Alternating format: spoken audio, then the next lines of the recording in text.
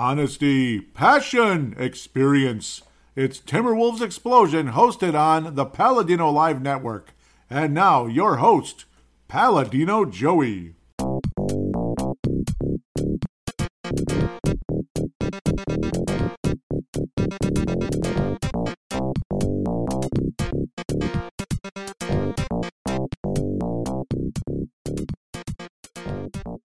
Hello again, Timberwolves fans. Are you ready for the explosion of Timberwolves basketball? I am your host, Paladino Joey, or Joey Awajan. Timberwolves Explosion is available on all your favorite podcasting apps. Thank you always for downloading and listening to this show. It is a great pleasure to be back on board with you once again today in our Timberwolves and NBA season preview.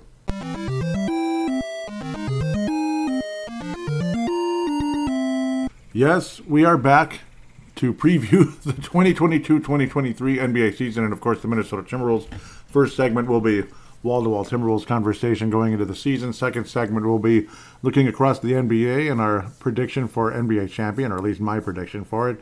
And then fan interaction will be segment number 3. But I have a major announcement to make, the biggest announcement that I've made probably since the introduction to this show way back in August 2008. Timberwolves Explosion is joining the Basketball Podcasting Network. It's showtime!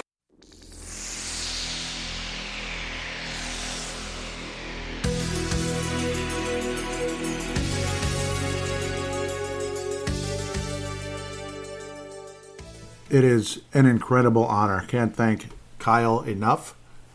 I do believe that quite possibly I was referred to by Isha Jerome, of course, friend of Brave the Wild. That's the Minnesota Wild podcast I do, and that show might be joining the Hockey Podcast Network. It's the same group. Obviously, they're in Canada.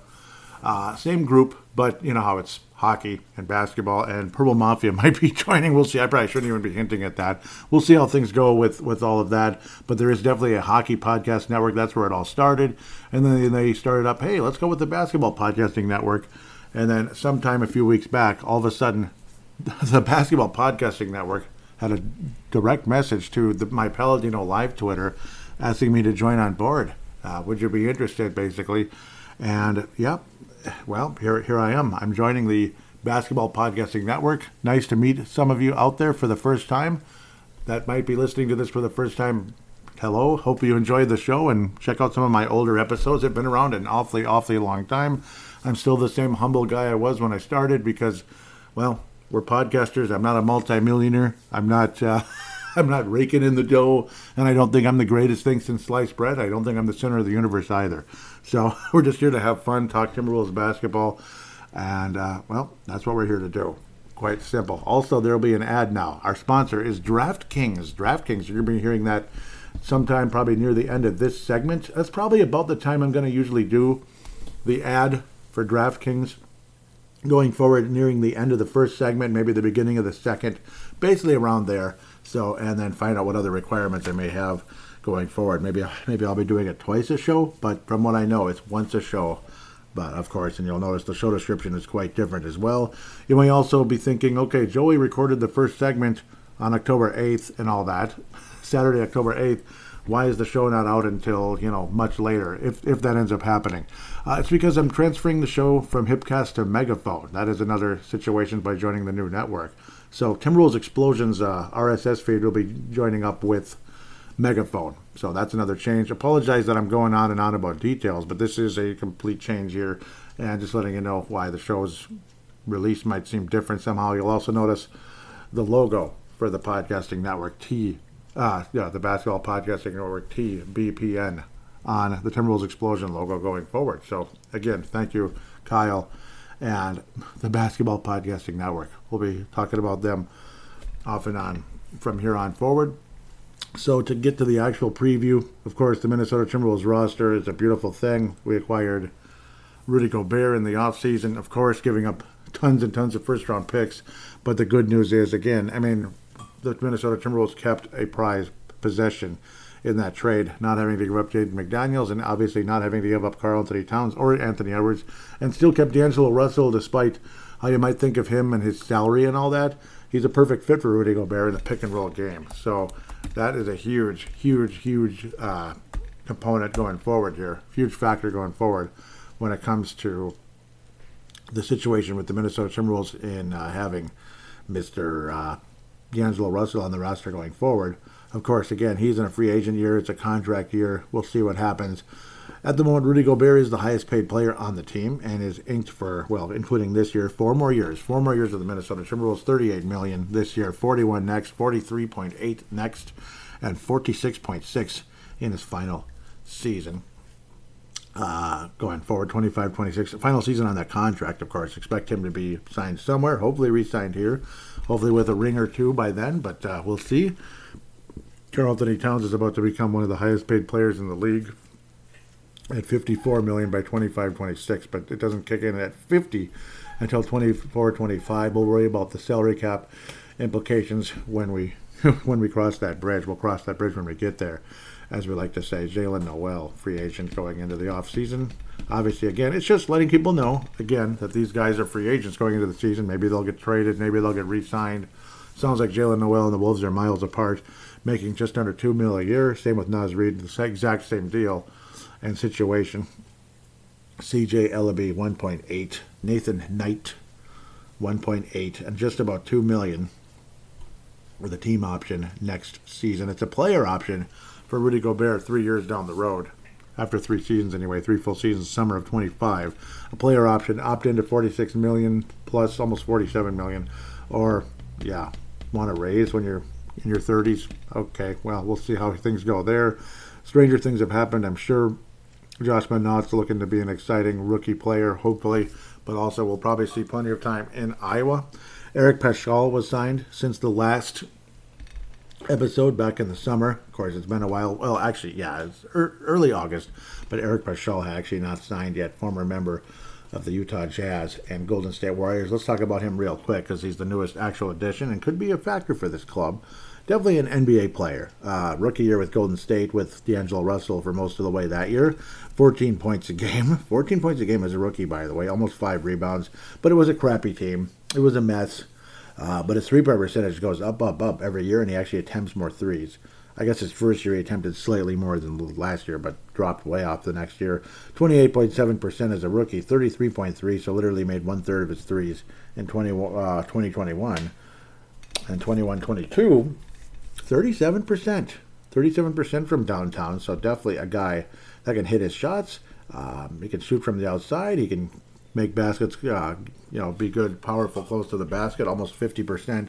So an efficient player, about 6 points a game last year, 9.5 the previous year with an improved Golden State team that lost in the playoffs.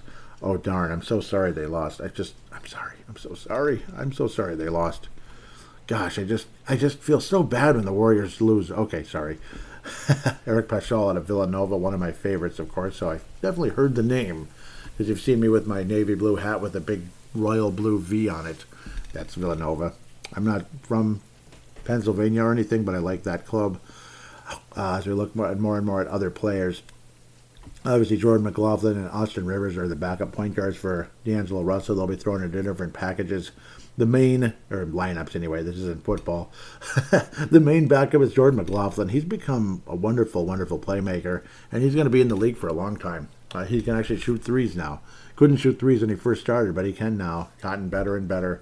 Austin Rivers, of course, kind of that gritty veteran in the background. Again, doesn't really replace the overall craziness, grittiness of that guy last year, but the crazy guy we had last year, of course. Of course, being Patrick Beverley, a crazy guy. Obviously a tough, gritty player, phenomenal defensive guy and all that, and was a leader in the locker room and all that. But apparently heard from John Krasinski on the podcast that he does with Jim Suhan. Crazy stuff that I guess Patrick Beverley would fly off the handle at times in practice, or they'd have to stop. They'd have to stop the practice for the day. So that's kind of stupid. So I guess apparently one and done is just fine. He's another guy with a shelf life. So I guess good riddance. I don't think Austin Rivers is going to fly off the handle like that. And he does bring that toughness as well, and grittiness and all that stuff. And don't forget that Austin Rivers was the other component in the Sam Cassell trade, the infamous Sam Cassell for Margo Jaric trade. You know, the protected pick that floated around forever. He was drafted, him being Austin Rivers was drafted in 2012. Sam Cassell was traded in the summer of 2005. Wrap your head around that. So Sam Cassell obviously not retained by the Wolves, off to Clipperland at the time. Austin Rivers ultimately winds up with the Clippers several years later. Of course, the pick was moved around all over the place. It's confusing and all that. Now he's already 30 years old. So, geez, it's just, time flies, doesn't it?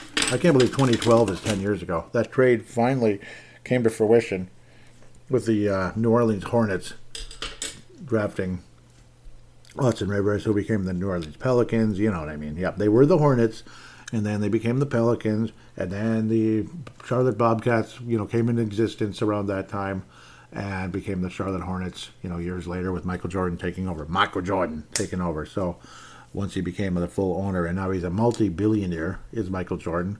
LeBron James is the first billionaire active athlete. Yeah, it's crazy. The NBA is rich, isn't it? Too rich. He was the 10th overall pick, actually, by the New Orleans Pelicans, was Austin Rivers. And again, was the final piece of that trade. Sam Cassell for Marko Jaric Sam Cassell and the protected first-round pick that ultimately became Austin Rivers 7 years later and wound up as, 7 freaking years later. 7 years. 7 years later. And then, again, Marko Jaric made a lot of money and didn't do a whole lot else. He had a very attractive Brazilian wife. Other than that, well, yeah, he was great. Austin Rivers had some moments here and there, and during his career, he did average 15 points a game in 17-18, which is actually quite impressive. 35% from downtown throughout his career. And again, it's just a gritty, tough player who can play defense and help lead. And of course, he's the son of Doc Rivers, Glenn Doc Rivers. Yes. So again, the bloodline and all that, the family, it's all in the family of the NBA. So there's going to be a lot of knowledge to be given out. Maybe Austin Rivers will be at least an assistant coach, if not a head coach someday. Look at Darvin Ham. He's head coach of the Los Angeles Lakers, a team with LeBron James and all these other glitzy players on it. Some of them are also past their prime, and we'll see what happens with that team. I don't know. I know Laker fans are listening, at least a couple. Big shout out to Vince Germano for ever and ever and ever. Really miss your podcast, you guys. The Courtside Podcast, of course. Hank McCoy, Vince Germano, and Stu Benson. Miss you guys very much. Out of Australia, all three of them. But really appreciate what Austin Rivers brings. Let's keep moving. Anthony Edwards, obviously the stud of studs on this team. He put on a ton of muscle. Already got a new profile, does Anthony Edwards. And all the players will be wearing the patch for number 6.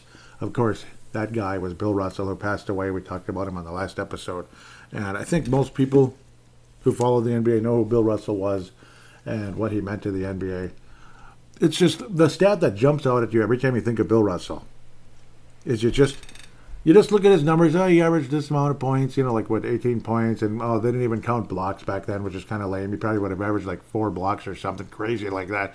22 rebounds a game, but then he did. Wait, what? 22 rebounds a game through his career? Yeah, that's absolutely nuts. So, just tells you what he brings. And we'll talk about the Timberwolves version of Bill Russell very shortly, the prize acquisition in the offseason. He's definitely our Bill Russell. Anthony Edwards is the other legitimate number 1 overall pick on the Timberwolves that actually was taken by the Timberwolves, just like Karl Anthony Towns. Anthony Edwards, again, putting on a ton of muscle in the offseason. More focused than ever. I will not get into the off-court conversation. I think people run that into the ground enough, and I don't need to add to that. That's your opinion. You can, that's up to you. This is not a political show. So we'll just keep that as is. If you want to, you can. I decide not to. Love what Anthony Edwards obviously brings to this team. I see him as the potential franchise player going forward for this team. And again, his overall focus and alpha-type personality is he has all the ingredients to becoming a franchise player for this team and a league MVP candidate in the not-too-distant future. I truly believe Anthony Edwards will make the All-Star team this season and may even get MVP votes if he has improved as much as some people believe. Again, put on 10 pounds of muscle and on a frame that was already big and strong and all that. That's pretty impressive. Just the look on his face and how serious he looks. He looks like Mike Tyson. He looks like Mike Tyson minus the, facial tattoos and all that craziness and the crazy personality. But, I have nothing against Mike Tyson whatsoever. He was an absolutely great boxer and a guy that speaks his mind as well. He's a little crazy, but he speaks his mind. Just like, Muhammad Ali spoke his mind. Anthony Edwards, though, again, my favorite player on the roster, no doubt about it. My favorite player in the NBA is Anthony Edwards. There's no question. A lot of people do see him making a John Morant type of jump this season. I can see that. Averaged 21.3 points a game last year, almost 5 rebounds and 4 assists, and obviously took away the passing lane quite often, which led to dunks and layups and all of that. So far throughout his career, he's played 72 games in both seasons. The first year, that was the entire year, as it was a slightly shortened season with the whole COVID deal and the late start, because the season didn't start until December, or late November, actually, in that case. So they had to slice off a couple of games. Or last year, Anthony Edwards did miss 10, unfortunately, in a couple of back and forth deals with injuries. Of course, his knee plagued him during most of the second half of last season, which slowed him down, unfortunately, but you still saw a phenomenal player. Sounds like really rededicated himself with improved diet and working out and focused and all that. And it sounds like him and his knee are ready to go, him being Anthony Edwards, to have an amazing season. And can't wait to see what Anthony Edwards brings. As I think the sky's the limit for this guy. No question about it. Of course, Austin Rivers can help at shooting guard. Bryn Forbes also brings in a player that can hit shots and isn't going to demand the ball, isn't going to expect a whole lot, but when called upon, he's going to get the job done. Valuable piece to the Milwaukee Bucks winning a championship in 2021, and that was a lot of fun.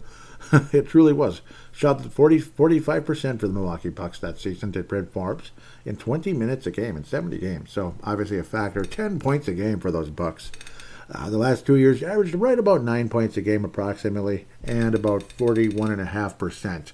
We'll put that together from downtown. His overall field goal percentage is around 43, which is good. That's fine. Forbes played for the Denver Nuggets and the San Antonio Spurs. So, of course, wound up with the Nuggets in the end of the year. So Mr. Tim Connelly, of course, well affiliated with Bryn Forbes, and that's why Mr. Forbes is a member of the Minnesota Timberwolves now. And heck, Rudy Gobert was drafted by Tim Connelly in the second round years ago, and immediately traded to the Denver Nuggets, to the Utah Jazz, and well, it is what it is. But obviously, Tim Connelly saw something, and so did the Utah Jazz. So things happen, right? Things happen. No, nobody's perfect, but I guess in a lot of ways, Tim Connelly's like, okay, I'm getting my prized possession back.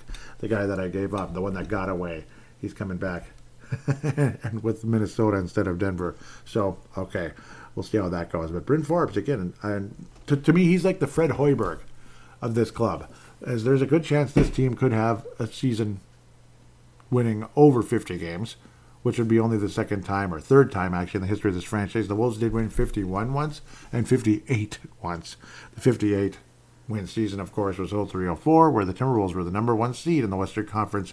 Unfortunately, only to see Sam Cassell back get worse and worse, and ultimately miss the Western Conference Finals, in which the Lakers, after trailing 2-1, beat us 3 games in a row and knocked the Timberwolves out, where somebody named Kareem Rush started making threes like crazy, and it was really bleeping, frustrating, and sad. Timberwolves had no backup option because Troy Hudson had hurt himself much earlier in the season after receiving a massive contract in the summer of the year before. Well, not massive, but long and too much for what he brought.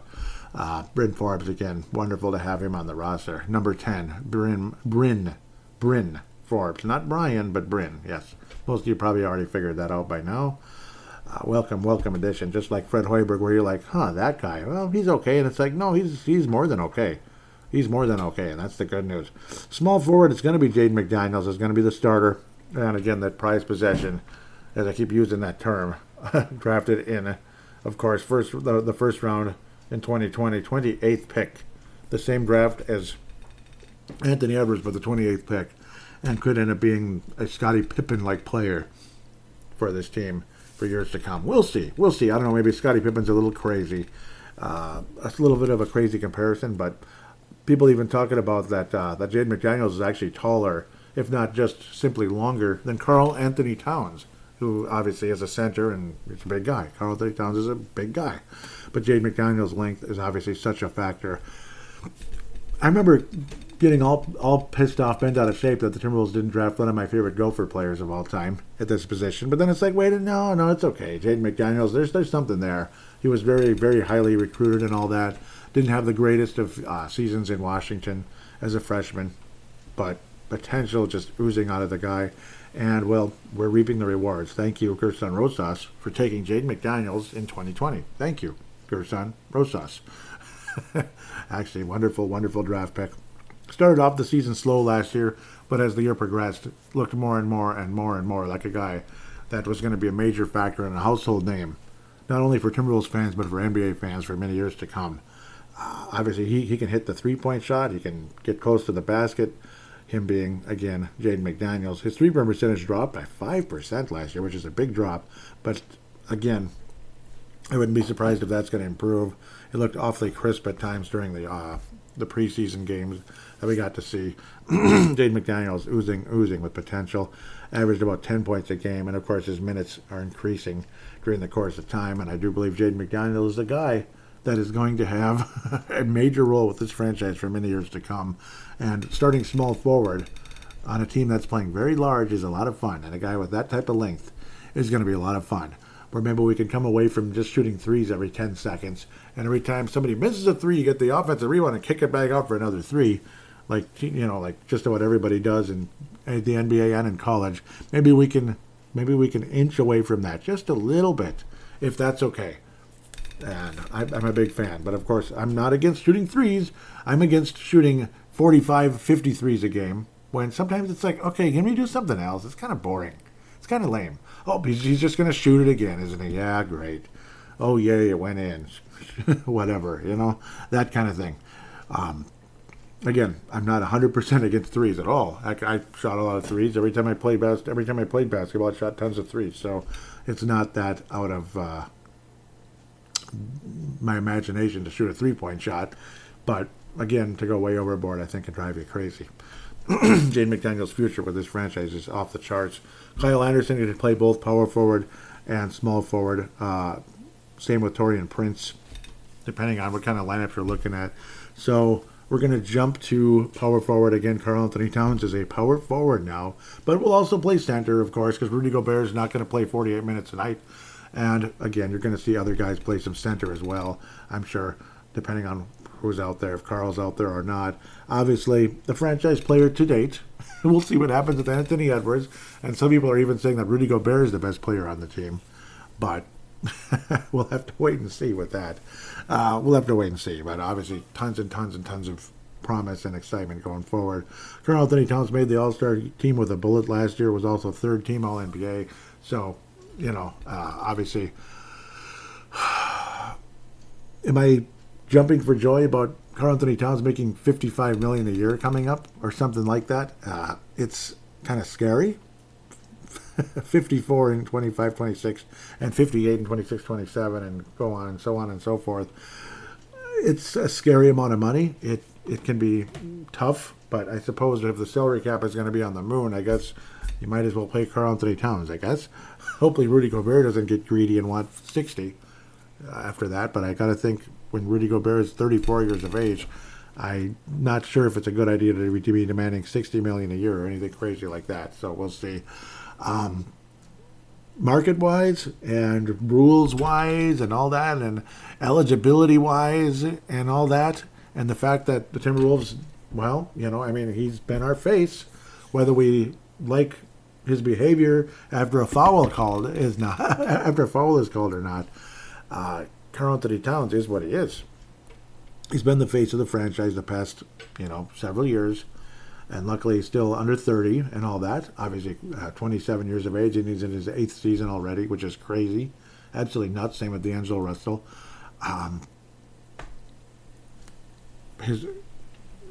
The value does scare you, but obviously Karl-Anthony Towns playing at the power forward position, which I've talked about many times in the past, getting somebody who can block shots, plug the middle, be it they're really physical or really long, in Rudy Gobert's case, really physical like Nikola Pekovic years ago. Karl-Anthony Towns looked like an eagle out there, and I kept using that term. He soared like an eagle. He seemed longer than ever. He blocked more shots. He got more rebounds. He was able to take three-point shots more often, with more ease is more like it than just more often. And he actually played a stronger game. He didn't just hang out at the three-point line like Chris Webber did sometimes in his career, which drove us crazy. And I'm praying to God that won't happen here. I don't think it will. I think Chris Finch knows that he's doing more than that, than having a guy hanging around the three-point line all the time. It was obnoxious to watch a couple of years ago when it seemed like Karl-Anthony Towns was just waiting for a spot up three. Like, what's going on? Your center is just hanging around the perimeter looking for a spot up three. So I pray to God that's not going to be what's going to happen all the time. But again, taking the open shot, if the shot is there and the guy can hit it, so be it. Go ahead and take 5 to 8 to 10 threes a game if that's what the defense gives you and your shot is falling. But the thought of Karl-Anthony Towns playing power forward and having a guy like Rudy Gobert next to him at the center position, who is a virtual praying mantis defensively, as they call it, made me smile ear to ear. That's why when I was doing the Brave the Wild, State of the Wild 2022 back in the summer, and the trade happened as I was doing the podcast, and I just started shaking, like, excuse me, hold on, you know. I just started getting nervous. I couldn't believe what I was seeing. Partially, I was freaking out that we traded away the amount of draft picks we did. But you put two and two together, and it's like, oh my God, this is like my dream. Somebody playing next to Karl-Anthony Towns with that amount of talent. So this definitely opens some windows for Karl-Anthony Towns to do something really special and be an even better player. Maybe second-team All-NBA. Maybe first-team All-NBA. Who knows? But you bring a multiple defensive player of the year next to Karl-Anthony Towns, and it makes things insanely exciting. Before I get to that multiple defensive player of the year, he's actually going to be the final guy, it looks like. Well, no, he won't. I'm going to make him the final guy just for fun, I guess. Kyle Anderson, a guy who can play small forward and power forward. Very strong defensive player. Pain in the ass to deal with for the Timberwolves in the playoffs last year, so wonderful to have him on board Minnesota. Still fairly young, still under 30, which is great. Turning 29, or just turned 29, pardon me, in early September. A guy whose averages have been up and down. Started out kind of slowly with the Spurs, but got going. A very late pick like Jaden McDaniels, 30th overall. But every year he got a little bit better. I suppose he took a tiny dip in his third year, but it was so slight. It's nothing terrible. And then his fourth year and all that. And then once he got to Memphis, Kyle Anderson's role got a little bit bigger. Certainly not a guy that stands out like, oh my God, he's a stud. But he can change shots, he can get steals. He can be a pain in the butt to deal with, and he can score on the inside as well. Physical enough that Kyle Anderson can score on the inside. He's got some length, which also helps him defensively and be a valuable piece for this team for many years to come. Stays relatively healthy most of the time. Isn't an 80-game-a-season guy most of the way. His career high is 74 games, but maybe drew some DNPs at times as well. 69 and 69 the last 2 years. It's kind of a goofy statistic there, I suppose. Can hit a couple threes. Doesn't take a whole lot, but 2 years ago, Kyle Anderson averaged 4 3-point attempts a game and shot 36%. Interesting. Whereas most of his career was about a 3.5, and then he made about 1/3 of his threes, 33.4. I mean, what more is there to say there? Free throw percentage is a little bit of a concern, at least it was last year. And off and on throughout his career, I suppose. He's been up and down, Kyle Anderson, all the way up to almost 79% in 16-17, dipping all the way down to 57.8% in 18-19, pardon me. And then back up to 78.3 in 2021. Crazy. And then last year back down to 63.8. I'm not understanding why his free throw percentages has jumped up and down with such wide margins year in, year out. It's weird. Rookie year to sophomore year, 10% increase. And then a 5% increase the next year. 7% decrease the next year. Ooh, 13, almost 14% decrease the next year. 9% increase the next year. 12% increase the next year. Holy cow. And then to 15, 14% decrease the next year. What is going on? So I don't know. I don't get it. Just it all comes down to 71.1%. Maybe that's what it'll average this year. And we'll have to wait and see. So strange seeing that go up and down, up and down. Wouldn't be a nice stock to trade.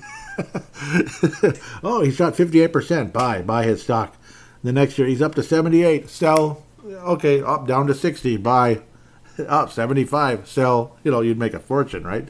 That'd be fun if you could do something like that. But well, I don't know. I'm kind of silly. I'm kind of crazy bringing that up. But solid addition, of course. Kyle Anderson is on a 2-year contract worth about $16 million, $17 million approximately going forward. Taurean Prince ran into a little bit of legal trouble, but it looks like things are going to be okay. It's not the end of the world in the offseason.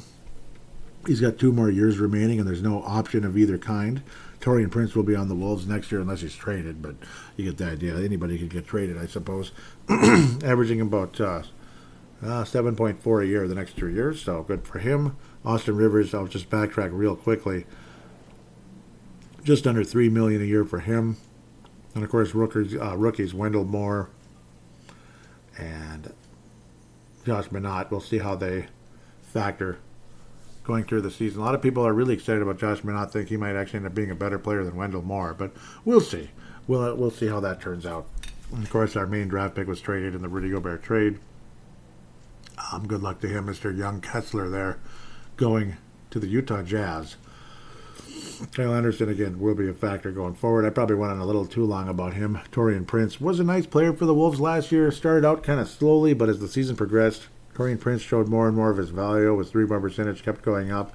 And he's averaging about 37% throughout his career. So very impressive. Almost 38 last year. Free throw percentage has mostly been in the 80s, but he actually struggled last year. It was a career low at the free throw line for Taurean Prince at 75.6. There have been seasons he's averaged in the mid-80s, so I'm not sure what happened there. Up and down, though, again, at least Taurean Prince made 45% of his shots last year from the floor. That was actually really nice. So, again, Taurean Prince should factor to be in a rotation this year, no doubt about it. And we'll have to wait and see how things go there. But nice to have Taurean Prince back again, as long as nothing else kind of revs up. But he doesn't seem like any type of troublemaker whatsoever. Naz Reid will be backing up Rudy Gobert and Karl-Anthony Towns. He'll be moving up and down all over the roster. Obviously, it's going to be an interesting situation for him going forward. He's a disappointment when it comes to rebounding for somebody his size. I wish I could get more rebounding out of him, but maybe we won't have to now with Rudy Gobert and Karl-Anthony Towns both on the roster. Rudy Gobert is a rebounder like Bill Russell, so that's one thing, a major positive to look at there. But obviously Naz Reid can hit some threes sometimes. He can be a factor. Every time you're ready to give up on the guy and think he's just kind of a meh player, I'm just done, just move on, just trade him and move on, he ends up turning in a really nice game. So we'll have to wait and see. When Karl-Anthony Towns missed games, Naz Reid stepped up to the plate, and I will give him credit for that. Obviously, one of those nice, unexpected gems that Gerson Rosas found. So, again, a guy like Jalen Noel as well, who I'm a huge fan of. And for some reason, they weren't even showing him. I didn't even bring him up, and I'll get to him very shortly. Naz Reid, though, we'll have to wait and see what's going to happen. He might be traded during the course of the season, depending on how things go. But I think he's a valuable piece on the roster, one way or another. I'm not in a huge rush to trade away Naz Reid. If somebody gets hurt, he's going to go in very nicely to help replace, either player, if it's Rudy Gobert or Karl-Anthony Towns. And I don't want to imagine them ever getting hurt. That's for damn sure. Jalen Noel, I didn't even get into. Wendell Moore, there wasn't a whole lot to see from him in the summer league. Josh Minott had a great game and followed up with a not so great game. So obviously a lot of youth and inexperience there, but certainly a lot of energy from Jalen Noel. Where Wendell Moore is more kind of a calming type of guy who really improved his three-point shot in his most recent season in college. So we'll see what happens with Wendell Moore factors. I wouldn't be surprised if both of them are in Iowa this season. But we'll see with Wendell Moore. Jalen Noel, who's definitely not going to be in Iowa.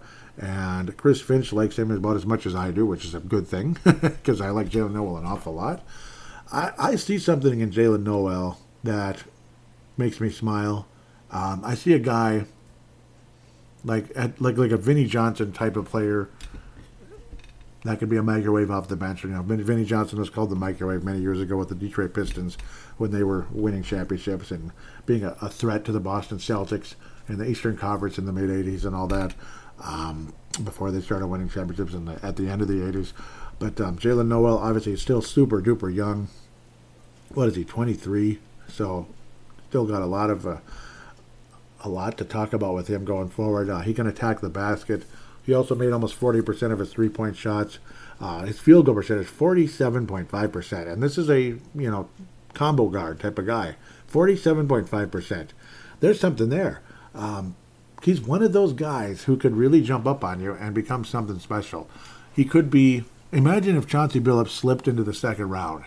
That's what I'm kind of thinking about. I'm imagining that kind of a situation where, Chauncey Billups wasn't highly touted and was a high first-round pick like he was for the Celtics years ago in the Rick Pitino era. When Rick Pitino coached the Boston Celtics for a short time and was the GM and all that. He was a power coach, just like he was a power coach in college. But good for him. I like Rick Pitino for the most part. Jalen Noel, though, I really do think there's something there. Maybe it's the number 4 that reminds me of Chauncey Billups as well, as he wore that with Minnesota years ago. There's something there. There really is. Again, that spark to the basket and all that. He can attack the rim, but he can also shoot. And Chris Finch kept saying, he was regretting the lack of minutes that Jalen Noel had because his efficiency was outstanding, to be quite frank. Only 15 and a half minutes a game compared to 18 the year before, and field goal percentage jumps up by 5%. Three-point percentage, jumps up by 6%. Free throw percentage is right around 80 all the time. He can pass the ball. King Jalen Noel. His defense is what it is.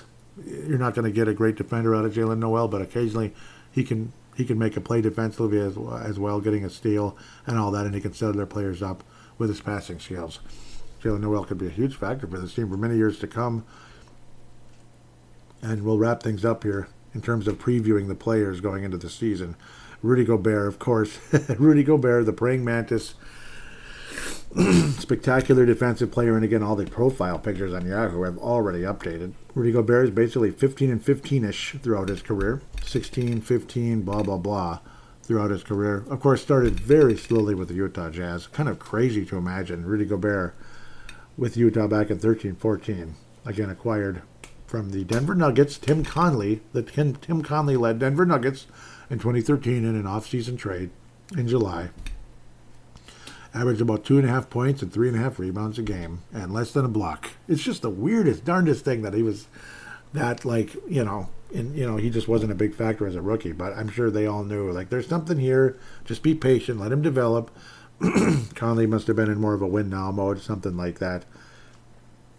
And within a year, Rudy Gobert became at least Vanderbilt numbers, 8 points, 9 rebounds, and 2.5 blocks. Wow, that's incredible.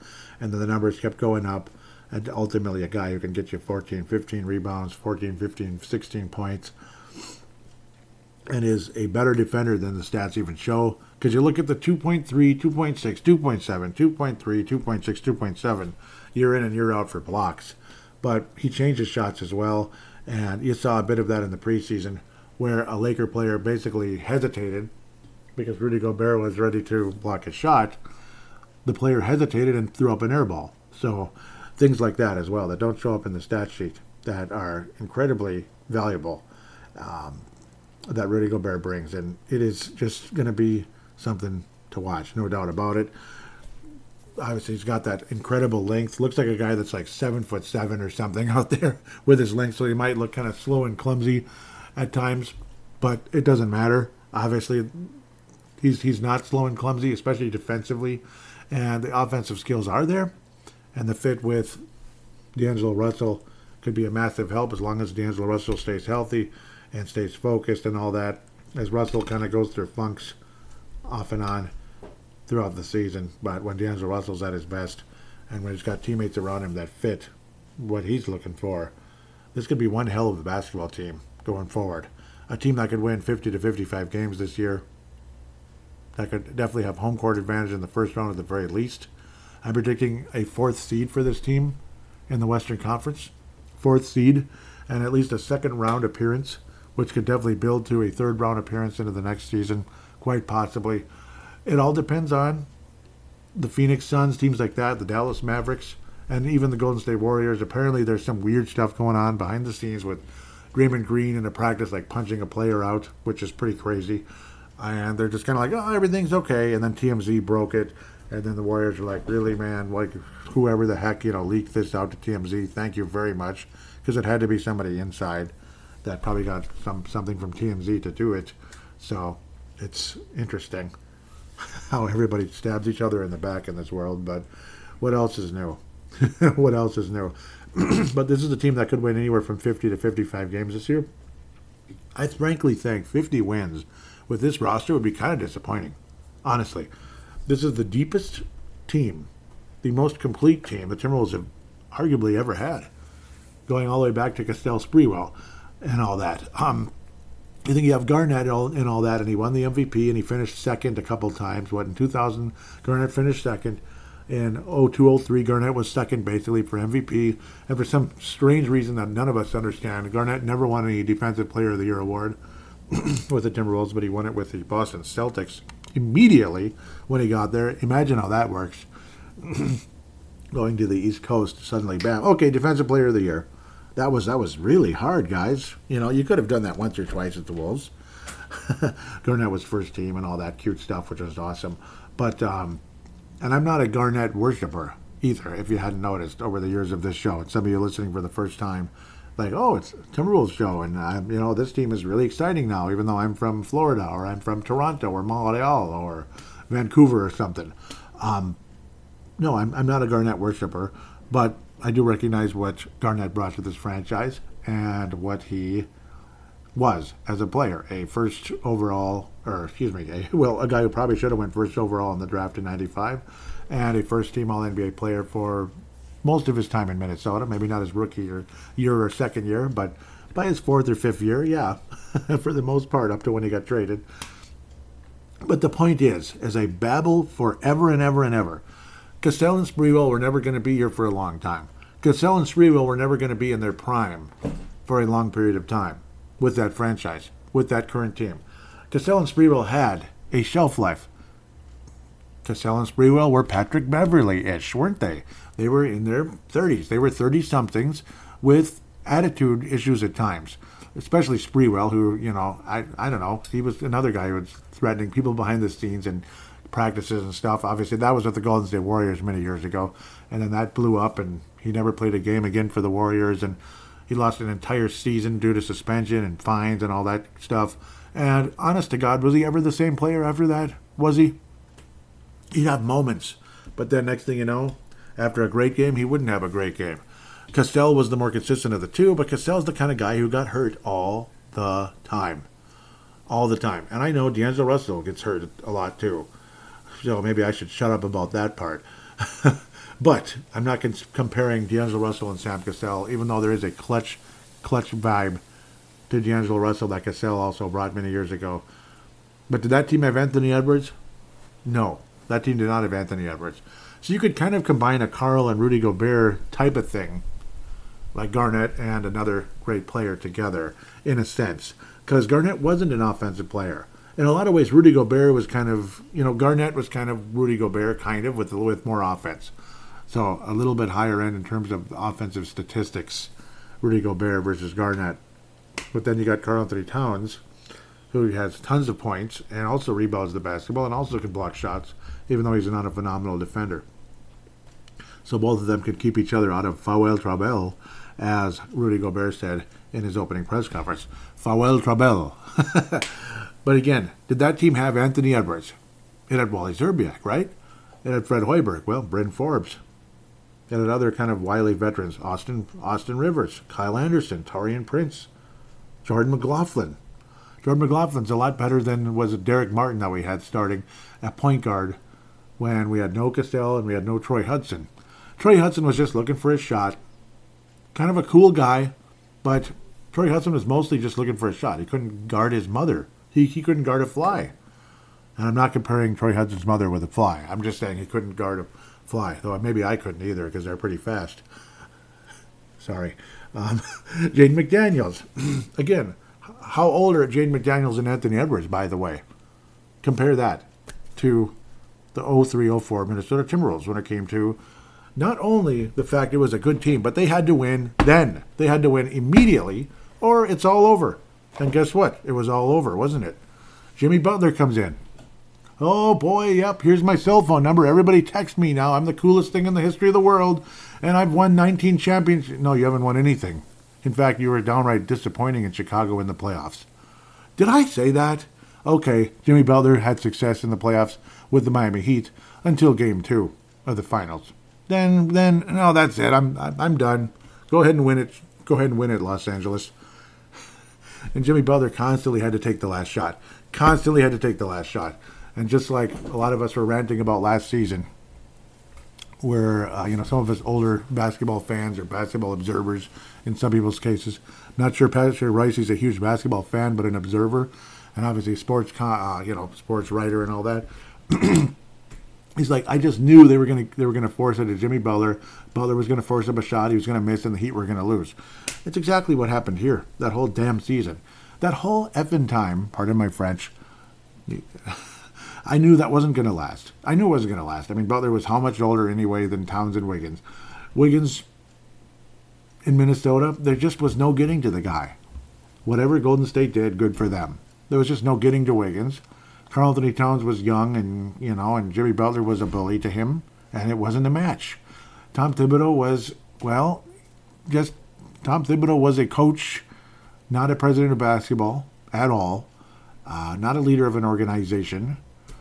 Since I'm talking to Canadians, organization. Yep, I like saying it that way anyway.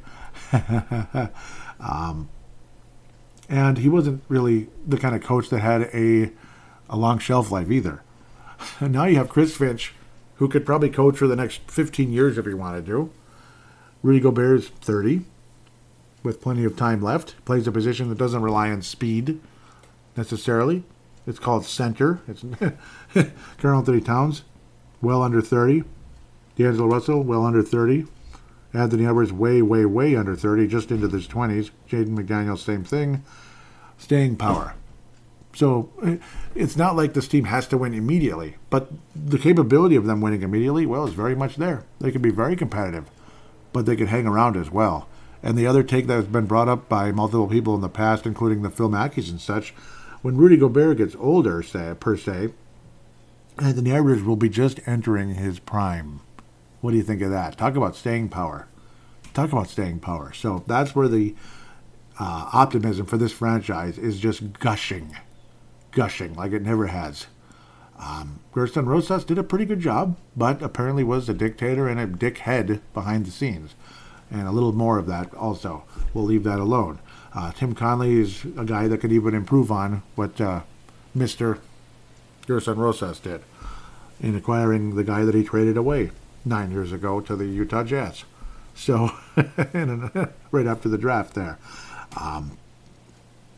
And he can be a better leader of a franchise as well, him being Tim Connelly. Chris Finch clearly is as good a coach as this franchise has ever had. All respect to Flip Saunders for what he did, but I think Chris Finch might be a better overall coach. Maybe Flip should have been, instead of freaking coaching again, by the way, should have just been president of basketball.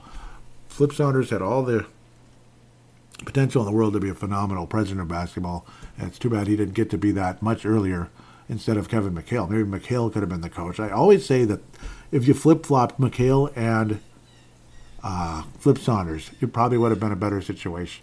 Probably. The sounds you're hearing are because I have the window open. It's very hot in this apartment. They turned the heat up to the moon, and there's nothing I can do. And it's just gorgeous outside. It's gorgeous. It's gorgeous. I mean, how could I not have the windows open? And I'm going to go outside the minute I'm done recording this segment. So I'm just about to do that. But the optimism with this franchise is off the charts. And there's a reason why this first segment is so long. And I went over every freaking player because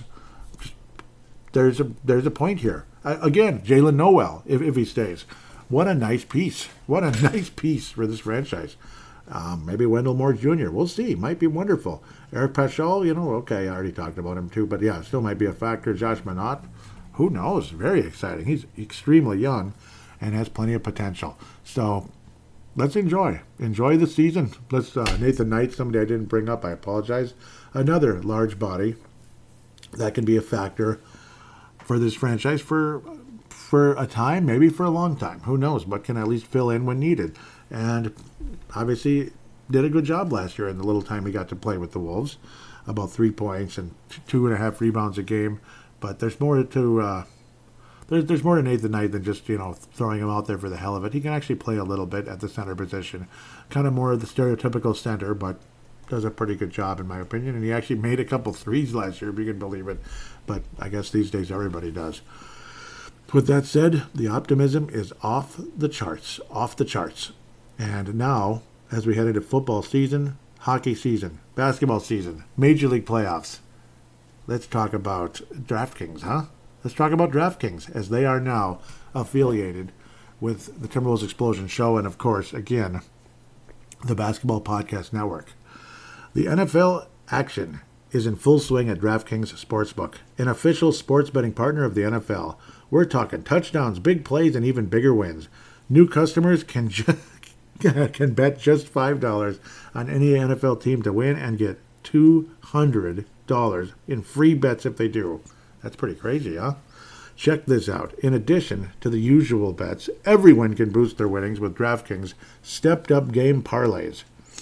To make things even sweeter, you can throw down on stepped-up same-game parlays once per game all season long. Download the DraftKings Sportsbook app now and use promo code TBPN to get $200 in free bets if your team wins when you place a $5 bet on any football game.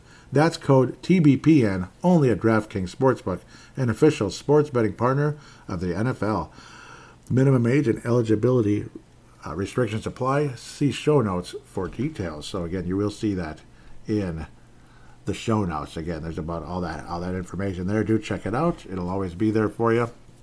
And of course, these ads will evolve during the course of the season. So not a huge surprise, of course, as it's different parts of the year, different promos, this and that. But again, that will be the promo code going forward. So definitely enjoy and download that DraftKings app. No doubt about it. With that, we'll take a quick break, and you're going to hear my preview of the NBA and who I think is going to win the NBA championship right after this.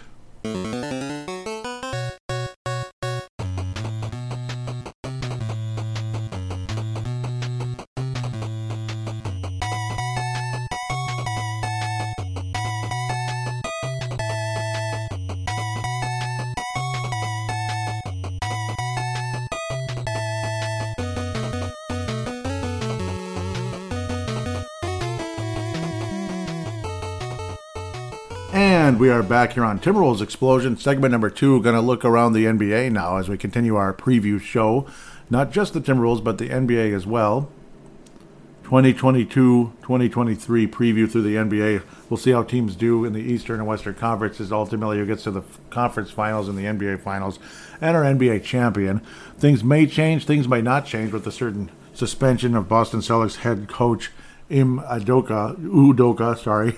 Still having a hard time with that one, as they won the Eastern Conference last year.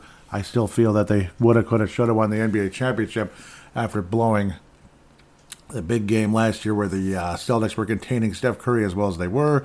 Ultimately blew that game, got the Warriors back in the series. It looked like Boston could have pulled ahead in that series and really caused some serious damage, but unfortunately allowed the Golden State Warriors to tie things up and head in a very different direction. It still drives me nuts to this day how Boston didn't capitalize in that situation. We'll see. We'll see what happens with the Celtics going forward. Can they still get back to the NBA Finals and ultimately win it? Maybe.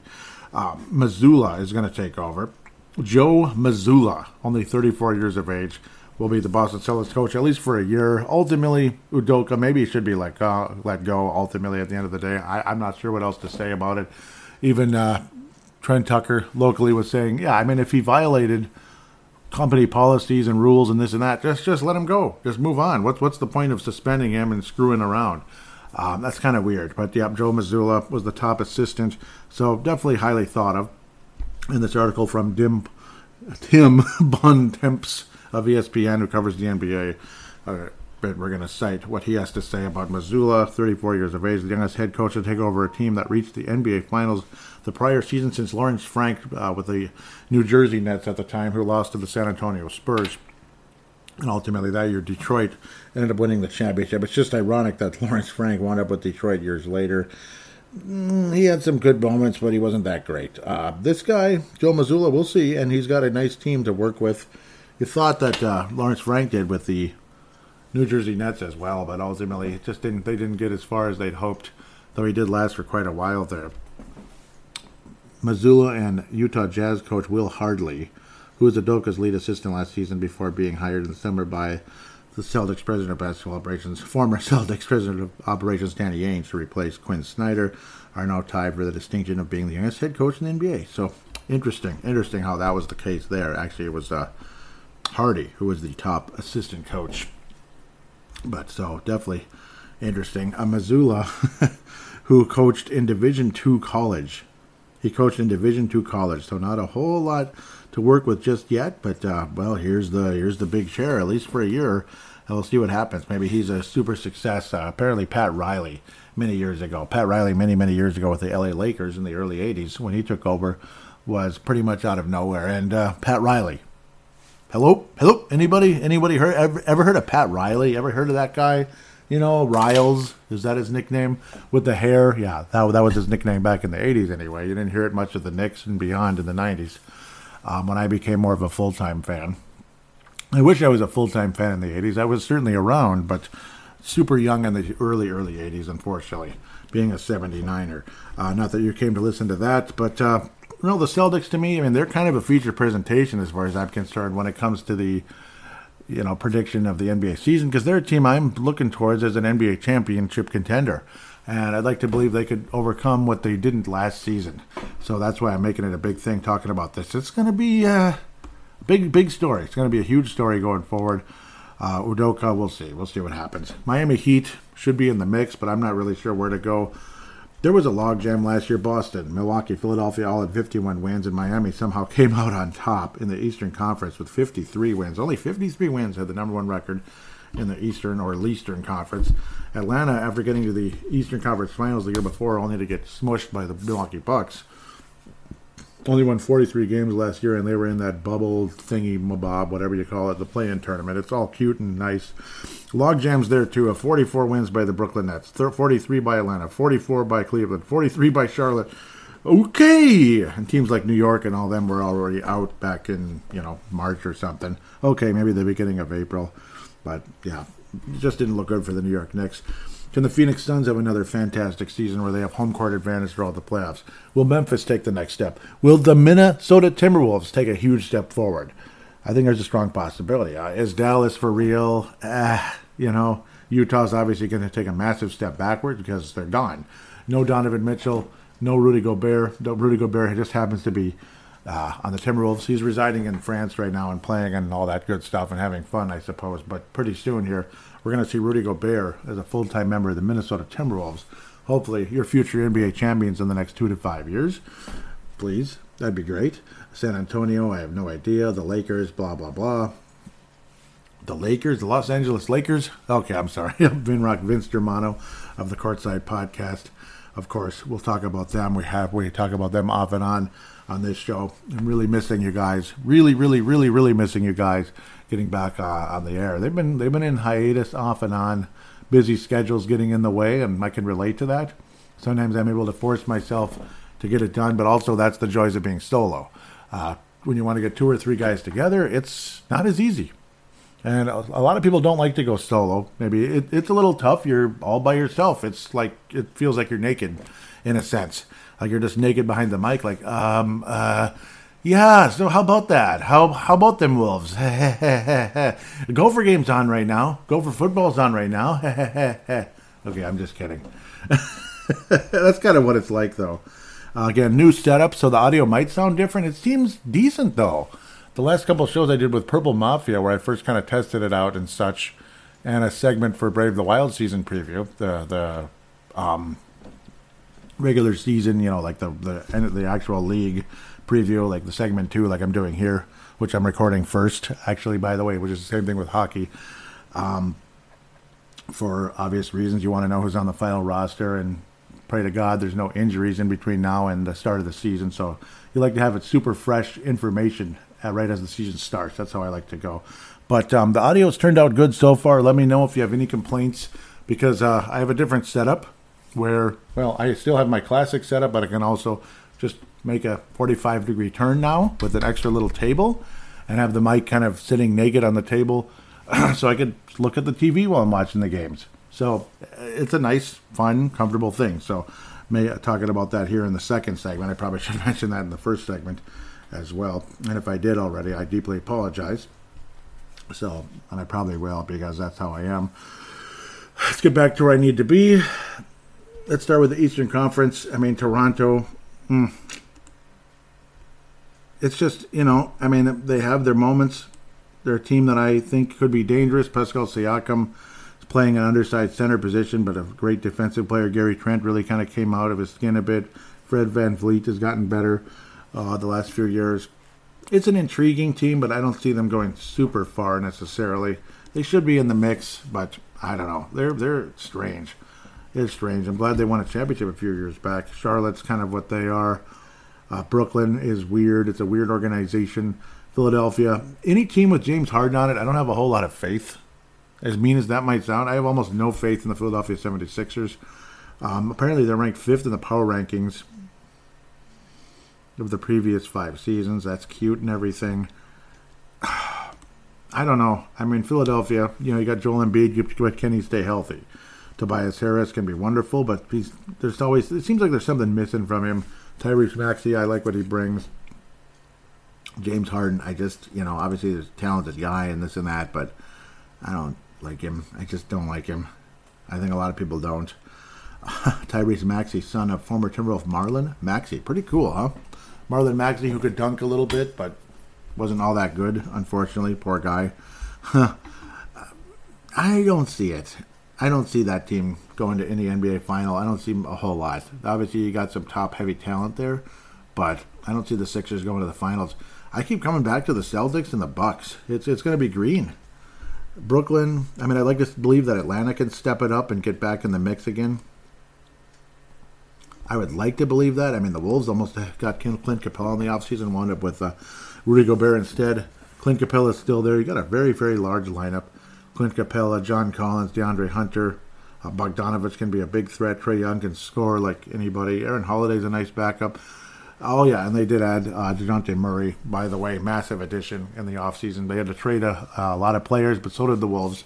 And I think Atlanta is a threat. They could be like a 3rd or 4th seed, possibly, in the Eastern Conference. A lot of people would like to believe the New York Knicks can step up and be a big part of things as well. Whew. But, I mean, it's a nice addition by Atlanta, of course, from the Spurs there. Murray's a wonderful, wonderful player. And it's 2 point guards playing together, which sometimes is good and sometimes it isn't. You might give up 100,000 points while you're at it. That's the problem. Jalen Brunson is on the Knicks, obviously valuable guy. Derrick Rose is a threat off the bench, but, I don't value him like other people do. Fournier can be a big-time threat from downtown. There's players there. Mitchell Robinson, nice player. Julius Randle can be great. Obi Toppin hasn't really come around. Cam Reddish, a lot of people almost forgetting who the heck he is now. I mean, I loved Cam Reddish coming out of college and up to a slow start to his career, but God, I love that guy. We'll see. They have him all the way down to 3rd at both forward positions, 3rd string. I don't think ultimately he's going to be benched that badly, but we'll see. Cam Reddish might be out of the rotation with the New York Knicks, despite the fact he could be a valuable guy. Washington Wizards, it's hard to say. And Brooklyn is a mess. It's weird. Say what you want about Kyrie Irving. He's a wonderful player. I don't agree with the flat earth stuff, but I might agree with some other stuff he says sometimes. We'll leave that as is. But, flat earth, I don't know who can agree with that, but I suppose some people do. Washington's one of those weird teams where there's tons and tons and tons and tons of talent, but there really is. Will Barton is, he's nice. Bradley Beal's obviously great. Monte Morris has his moments. Porzingis, some people like him, some people think he just doesn't give a crap. Kyle Kuzma has moments. Hachimura, two gritty guys who can rebound and beat you up a bit. Eastern Conference has some pieces in it. And Washington, I think Washington should at least get in the play-in round. At least I hope so. Charlotte, I hope, is there. Cleveland is definitely a dangerous, improved club. And how can you say they're not? Jared Allen. Kevin Love is still there. Evan Mobley, obviously, massive piece. Okoro, you got to think he's going to take the next step. And the big addition in the offseason is Donovan Mitchell, Darius Garland. This team could be in the top 4. I think they make the top 6. I think Cleveland makes the top 6. Donovan Mitchell. And if they don't, that's really, really crappy. Pardon my French there. Strange situation. Strange situation indeed. Why is this showing it that way? It's kind of weird. Chicago, you got to believe that that they could move up a bit. I think Toronto is out and Cleveland's in, that kind of thing, or Toronto's maybe down in more of the play-in range. And Cleveland, I think Toronto and Cleveland swap. I think Brooklyn, whatever. I have no idea what to say about Brooklyn. I really don't. Atlanta should be better. I got a feeling Philadelphia's going to implode in on themselves. I do. Like Philadelphia and Brooklyn, there was a time you could imagine that as a very epic Eastern Conference Championship round, going to 7 games. It's going to be unbelievable. And remember how close they came to beating the Bucks? Or actually the Toronto Raptors. How close they came to beating the Toronto Raptors is more like it. And then Atlanta the next year knocked them out in Game 7, which was hilarious. Because Ben Simmons did what he did. He stunk. Miami's dangerous. Who's going to be the number 1 team in the Eastern Conference? I want to believe it's the Boston Celtics. I do. There's Miami. Obviously, Miami has a lot of great pieces that could be super dangerous as well. Man, it's so tough to say. Duncan Robinson can make his shots and such. Jimmy Butler is what he is, but can he stay healthy? Tyler Hero can get red hot. Victor Oladipo's been injured so many freaking times, I don't know what to say anymore. Kyle Lowry's, really old now. He's getting older. He's at very least getting older, if not really old. Miami should drop down a bit, but I think they still hang around in the 6 for sure. That's my guess. New York, I don't know. Orlando, I think, is out for sure. Detroit's out. Indiana should get better, but will they? Washington, I think, can maybe enter the bubble. Charlotte. I don't have an exact science here, and I didn't put a full prediction down about who makes the playoffs and who doesn't. But I just think these teams are going to float around. Which ones are going to float around and which ones are going to be better? Charlotte just feels like the team that it just feels like they're never going to get better. They're never going to be like dangerous. The only place they'll hang out is like that 10, in the 10, in the 9-10 range, and that's about it. And it seems like that's what's going on in Charlotte right now. And they got a wonderful draft pick in LaMelo Ball. He got them in the better place and everything. And he did get the Rookie of the Year, which annoyed Anthony Edwards and a lot of us Timberwolves fans as well. But I don't know. They need more. Hayward is what he is, but he hasn't been the same since he got injured real bad with the Boston Celtics when he first got there. So it was a crying shame. The Bucks obviously won the championship very recently. They still have some of those wonderful players like Drew Holiday and such, George Hill, the Greek Freak, of course, Bobby Portis, and they have Giannis, the little freak or the younger freak. Chris Middleton's so valuable. A lot of people believe if he would have stayed healthy, Bucks could have been in the NBA Finals again. Brook Lopez. All these guys are a little older, unfortunately. Serge Ibaka's on the Bucks. That's kind of cool. Grayson Allen. Yep. Some nice gritty pieces. This and that. For me, I think it's Boston-Milwaukee in the East Final. Now that I'm dragging this out even longer, I have a feeling that's what we're looking at. That the Bucks and the Boston Celtics will tip off in the I just minimized something incorrectly here.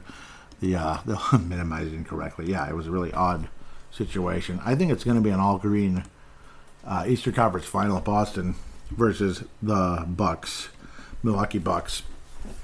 I have a feeling Boston should be able to get back. They have wonderful pieces, obviously. Marcus Smart, older and wiser, I hope. I hope so. Malcolm Brogdon, sorry. Jason Tatum's one of the best players in the league. Grant Williams, obviously, valuable piece. Robert Williams can block shots. He's so valuable. Al Horford is that big stud veteran. Jaylen Brown, when healthy, holy crap, he's good. I don't see anybody beating the Celtics in the Eastern Conference. I think it's time. I think it's time the Celtics get past the finals again, get back to the finals again, and quite possibly compete for a championship. Even with the rookie coach out of nowhere. I mean, I think there's enough veteran leadership on the team. I think some of the players are strong enough. It's just a damn shame how some of them just kind of fell apart when it mattered most. That's the sucky part. You need a good coach for that. But did they learn enough where maybe everything will be okay at the end of the day? And I wouldn't be surprised if Udoka and behind the scenes just pulling the strings a little bit and putting in some pointers. Obviously, I wouldn't be surprised. It will also give Mazzulla all the confidence in the world to go out and get the job done without somebody in his ear the whole time. But I got to think there's going to be some kind of conversation behind the scenes and such to kind of keep things going in the right direction, keep things steady the ship, so to speak, in Boston, that I do believe the Celtics get back to the NBA Finals despite the odd and strange situation. Maybe they will implode on themselves, but I'm going to stick with the Boston Celtics winning the Eastern Conference. Long story longer.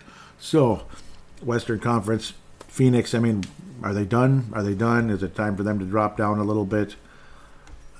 I don't know what to say. Utah's out. Utah misses the playoffs completely. They're out. The team that's probably going to replace them is the Los Angeles Lakers. Yes, probably just because. I can't imagine the Lakers are completely toast. Why would they be? Obviously, they're getting very old. LeBron James is getting very old. Thomas Bryant is a different Bryant. Okay, I know, that's cute. Anthony Davis can't stay healthy for his life, and everybody knows it. And it's annoying as hell. Russell Westbrook is, he's selfish. Nobody likes the guy anymore. Patrick Beverley, will he help guide the ship there in Los Angeles? He may be a big help. He might be a pain in the ass. Kendrick Nunn was a nice, valuable piece for Miami a few years back. Dennis Schroeder has his moments, of course. We know that. I think the Lakers, just with LeBron alone, can get things going in a somewhat better direction. I hope for their sake. I'm not overly impressed with the Lakers anymore, obviously, and I'm sorry to say that to the Vince Germanos and many others out there that listen and are Lakers fans. Stu Benson, it's.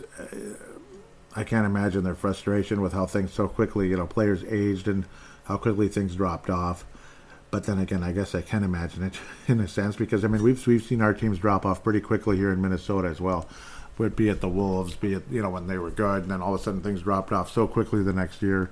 And the Vikings, all the time they get to the conference final the next year, they're not even a playoff team. It's so freaking frustrating. It could drive you absolutely nuts. The only time they got back to the playoffs again was 98 to 99, and it was like a borderline miracle. It was so ridiculous. The Western Conference, it's just, I keep wanting to say Phoenix. I want to say, okay, it's Phoenix's turn. Phoenix and Celtics. Phoenix versus Boston. I've been wanting that series for like 2 years now, and it's like not happening. Phoenix keeps choking in the playoffs, or in the finals case. They got to the finals. They had it. Looked like they were going to win it for sure. Then the Bucks just went, it was just an absolute eruption what Milwaukee was able to accomplish. Somehow, some way, DeAndre Ayton is still on the Phoenix Suns, amazingly. So he's still there. He didn't get traded, or nothing crazy happened. Chris Paul's still there, but he's like 38 by now, 37 officially. It's incredible how long he's been there. Oh, not been with the Suns, but been in the NBA. Obviously, Chris Paul feels like an ageless wonder, but everybody ages. Gary Payton felt like an ageless wonder. Remember that? His great defense, his overall toughness, his grittiness, and he could just go out and score 23, 25 on you. Chris Paul doesn't usually do that anymore, but he still guides a team the way he does. And to his credit, he stayed healthy for the most part.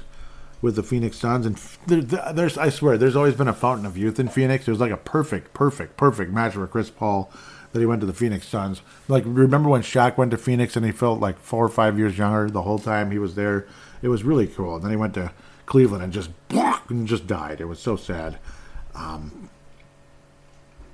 Is it finally going to be the year? Is Phoenix finally going to squeak past and get this stupid thing done with an inferior record, with a great record, whatever it is?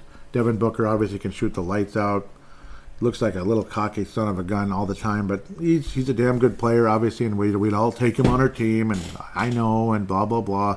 Cameron Johnson's one of those okay, he's decent at everything, but not great at anything kind of guys. He can shoot a little bit, this and that.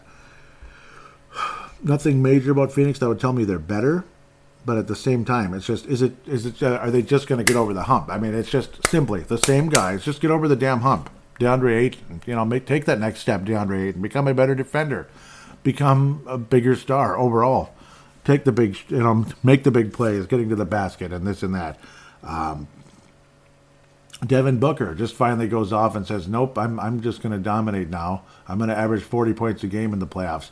It's going to take something crazy like that for Phoenix to finally get over the hump, because they have just been ultra disappointing grand scheme of things, particularly last year losing to Dallas. I did not understand it, and it drove me nuts, and a lot of you heard how frustrated I was back last spring with that one, and the way they were just kind of like, well, it is what it is, we lost, and it irritated the bleep out of me. Although, these guys make their fortune, and then they're like, oh, well, it is what it is. Yeah, you guys have been waiting 50 years, but, well, I mean, it is what it is. You saw what Dallas did. Well, BS. You're better than Dallas. You're better than Dallas. You've been better than them all year. And then you lay an egg against them in the postseason. 12 freaking games better. So that drove me nuts. Memphis, obviously, massive threat. They really were good last year. It was insanely impressive what the Timberwolves were able to accomplish. Play against the Memphis Grizzlies last season in that series.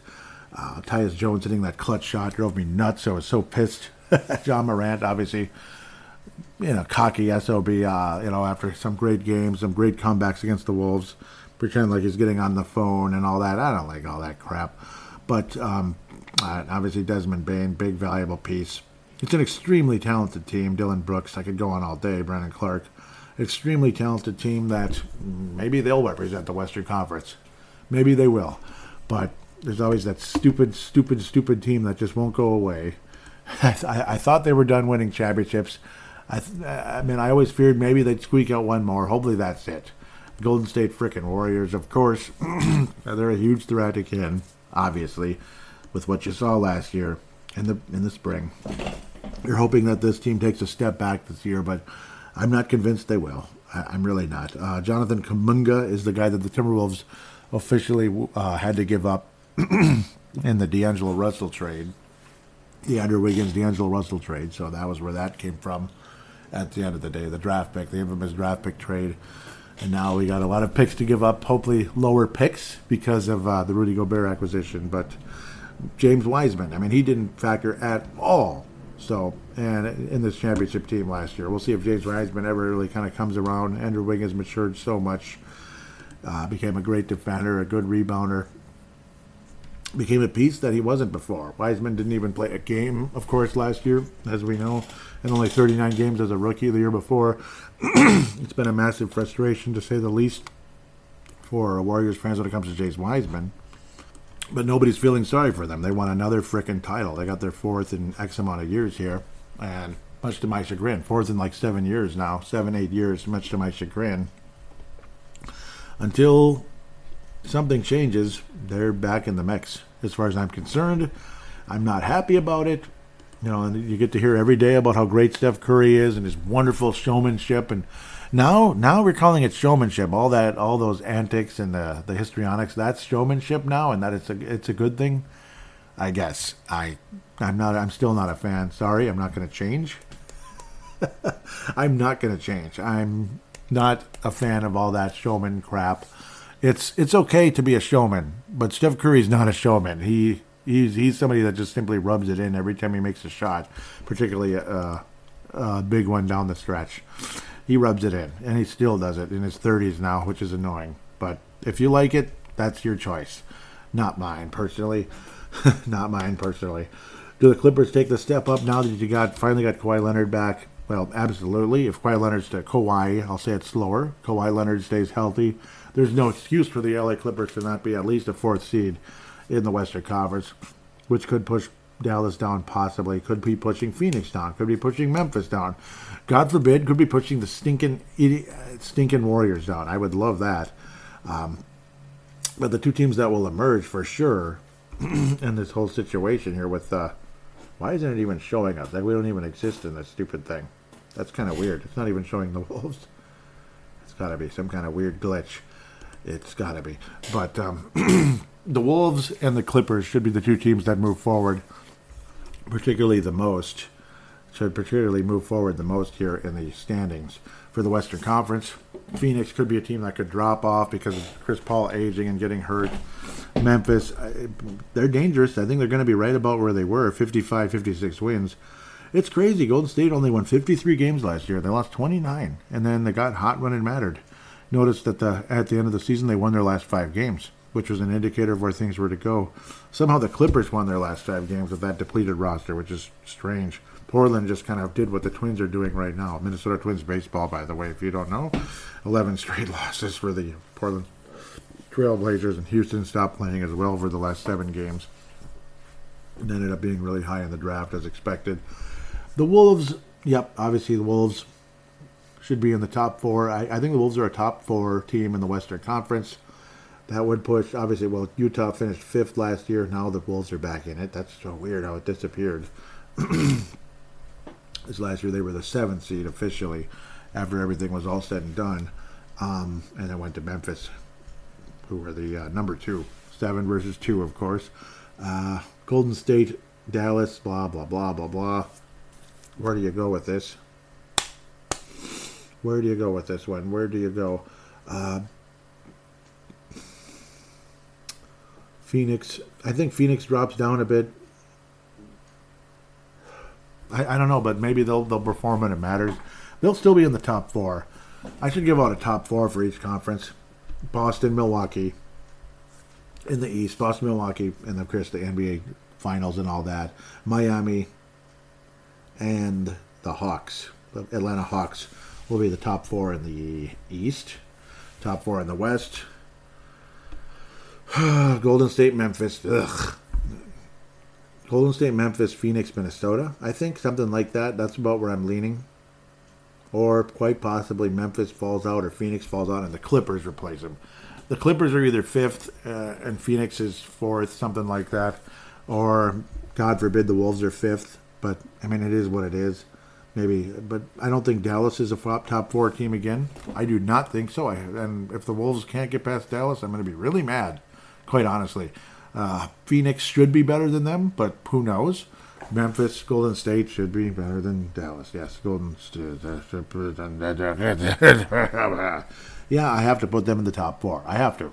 They just won the NBA title. Yeah. I'm still sick of it. I'm sick of it. I hope that's it. I hope they're done. No more.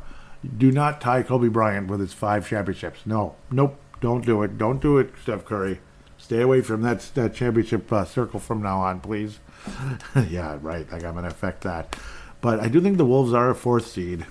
I'm going to stand on that in faith. The Wolves get the 4th seed. It's between Phoenix and the Clippers. One of them is like 3rd or 2nd or something, and the other's 5th. As weird as that sounds, because I think it's going to be kind of jam-packed in there. Memphis drops off. I don't know. Number 1 seed in the Western Conference. It's probably going to be, don't even say it, Joey. Please don't say it. But it's probably the Warriors. Then maybe somebody hopefully can knock them off. But if it is, I think we're all in big trouble, unfortunately, if that's the case, which would really suck. And I mean, the Wolves' second round opponent would be Golden State, which would it would have been last year anyway, which would suck. That's if we're the 4th seed. Maybe we'll be higher. Memphis. I think Memphis is going to hang around 2-3 with the Phoenix Suns or the Clippers. And then, of course, the Wolves are there. Utah, Denver, all of them will be lower. In my humble opinion, I think Denver definitely makes the playoffs. They should. Obviously, they have the league MVP and all that. Lakers should be at least in the mix somewhere at some point, but I don't think they compete for a championship. I do not. I'd rather see them win than the Warriors, but I don't think so. I think the Spurs they're just done. Spurs got to be out now. It's time for them to go. It's time for Popovich to. I think Popovich should retire. I'm sure he loves playing or coaching. And all that, being a part of things, but he's old enough. He's done enough. He's proven himself. Just retire at the end of the season. I think, and I have a feeling he might, just because it's I don't know, unless he really likes the idea of starting over. But that's what the Spurs are going to have to do, especially with giving up Murray and all that. No chance they're going to be in the play-in tournament. The Lakers enter it for sure. So the two teams that'll for sure be out are Utah and San Antonio. Lakers will be in it. I shouldn't say for sure. And the other team, maybe Sacramento. Maybe Sacramento, at least in the mix, in the play-in tournament. Maybe Sacramento, which might sound kind of weird, but it's not going to be Portland. It shouldn't be Oklahoma. Even though Oklahoma does have some talent, I'd be kind of surprised. Western Conference Finals, at the end of the day, probably the frickin' Warriors versus the frickin' Clippers, maybe? Maybe the Warriors and the Clippers. I'm kind of having a tough time with it. There's so much talent. Warriors and Grizzlies, Warriors and Wolves. It might be. Maybe the Wolves do make it to the West Finals. But I think the Warriors will be in the West Final, unfortunately. Step out in faith. Man.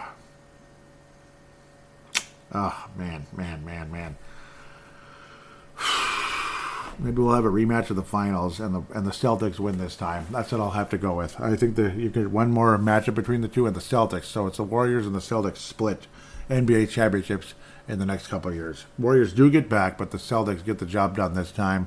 They say no, they slam the door on Steph Curry and on the Warriors, which hopefully puts them a bit lower next year. Maybe, possibly, guys start to age a bit, and the Warriors ultimately do not come up ahead this time around. Celtics say, it's our turn, we're hungry, we've tasted it, now we're gonna absolutely hold the trophy this time. At the end of the day, Celtics win the championship with a rookie coach. What do you think of that? Maybe a risky, crazy pick. I was going to pick them to win. I'm going to stand by it. Even with Udoka or not. Boston Celtics still win 2022-2023 NBA championship. With that said, we'll take a quick break and get to fan interaction right after this.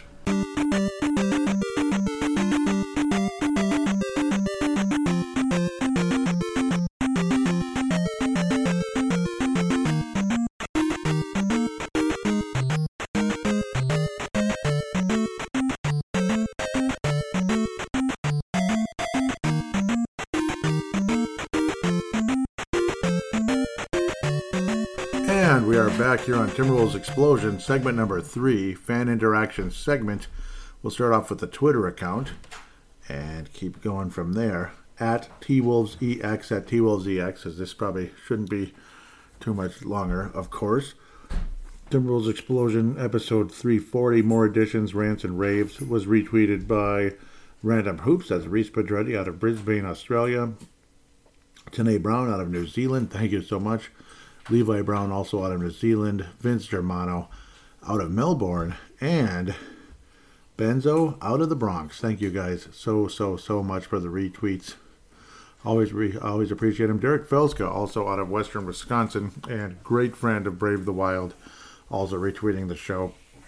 And of course, like you heard in the first segment, that we are now affiliated here on Timberwolves Explosion with the Basketball Podcast Network. It is an absolute honor and privilege. And do get that DraftKings app if you could. We'll continue upward. All lines north, 0 and 0 followed me. That's good. Timber Wolf Enjoyer also followed. Thank you, guys.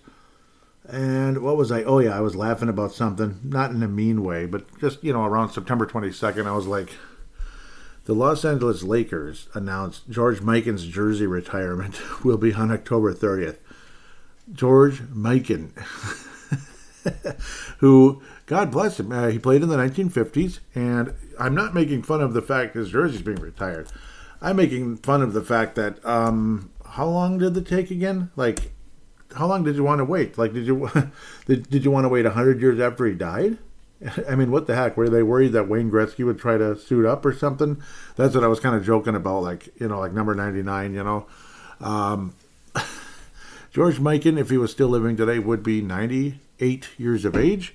He died on June 1st, 2005. He died in Scottsdale, Arizona. He was born in Joliet, Illinois. Apparently his brother played for the Chicago Bulls way, way, way back in the day. If it was the Bulls at the time, I think it was. Pretty sure, yes. George Mikan, obviously hell of a career with the Minneapolis Lakers. Did not play for the Los Angeles Lakers, but of course the same franchise and all that. But it's just, again, the guy died almost 20 years ago, and you didn't retire George Mikan's number. He was one of the best players of all time. In fact, he was the first star in the NBA. How back in the old days, the best player oftentimes was a big man.